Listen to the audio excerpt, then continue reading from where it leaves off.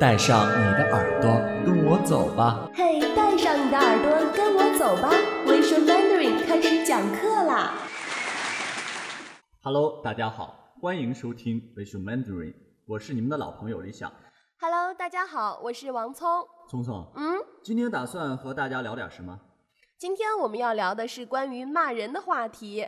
这个话题有什么好聊的？无聊。哎呀，你不知道，这骂人可是有讲究的。越是有水平的人，骂人越是不带脏字儿。怎么样，哥们儿？你生气的时候，一般骂人的口头禅是什么啊？我可是文明人，从来不说脏话。只不过我急了是会动手的。你太猛了。开个玩笑。君子动口不动手嘛。如果真的特别生气，我会说你给老子滚。哎，其实这个也还好了，就是老字而已嘛。我们女生通常会说你给老娘滚远，思想有多远你就滚多远。还有啊，把他给我干掉啊！废物，真他妈的不爽。对，这句大家都挺喜欢说的，这看起来就很生气很愤怒了，对吧？对，而且一般是把我惹急了我才会这么说的。不过你放心，我对女孩从来不会说这些粗鲁的话。对，尤其是像对我这样的淑女。我猜你是周星星的粉丝。你怎么知道？因为这是典型的周星星式骂法呀，他的电影里都是这个调调的，我们可以来温习一下。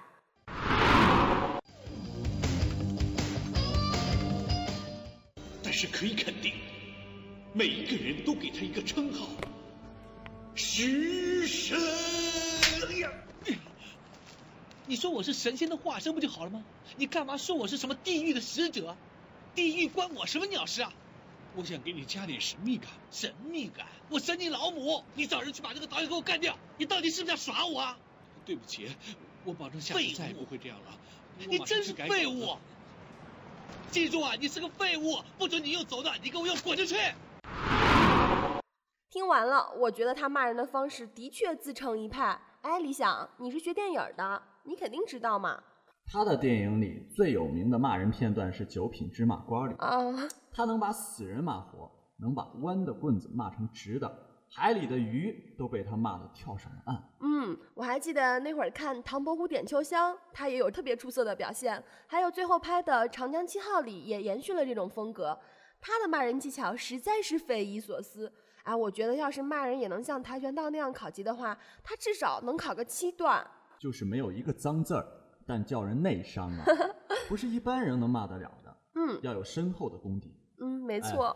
聪聪，说说你们女孩子是怎么骂人的吧？好呀，那咱俩情景再现一下呗。好。那你要装作一个想占便宜的人。好吧，来，我先来。今天发了工资，又想请我吃饭啊？没有啊。你不是说这个月请我吃30天的饭吗？去死啦，神经病！我真无辜。其实说去死，并不是真的让你去死，也就是让你滚开一边去，大多是开玩笑的。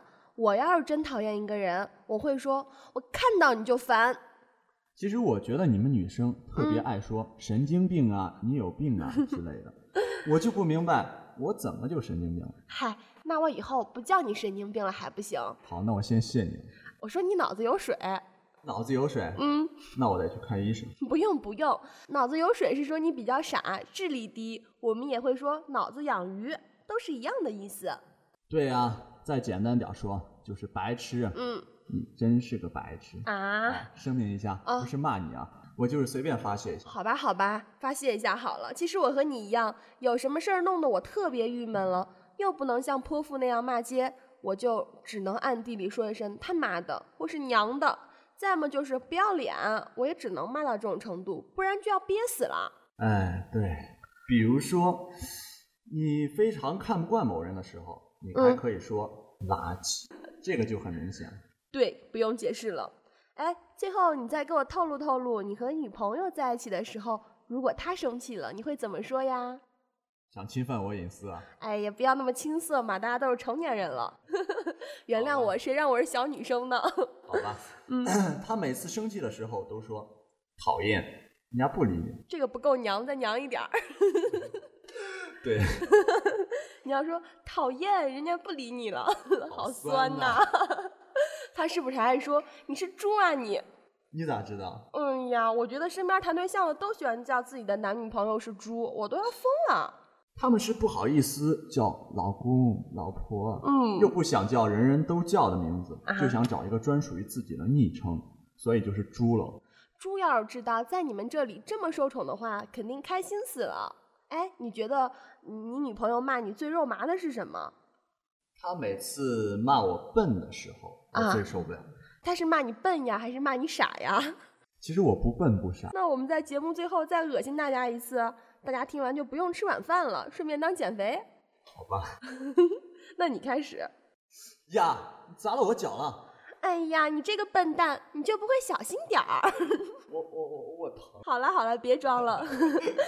今天的节目到这儿就结束了，听众朋友们，实在是对不起啊，一点都没考虑你们受得了受不了，我们保证下次再不这样了。这样对我们大家的身心健康都好，能舒缓一下心情吗？对，还可以发泄。对，不知道大家生气的时候都喜欢骂什么？听众朋友，如果你们那边有什么口头禅，或者情侣之间有什么打情骂俏的话，都可以给我们留言，我们会及时给你回复的。对，没错，也记得经常登录我们的网站哦。那理想，今天我们的节目就到这儿吧，跟大家说再见好了，拜拜，拜拜。为什么呢 ring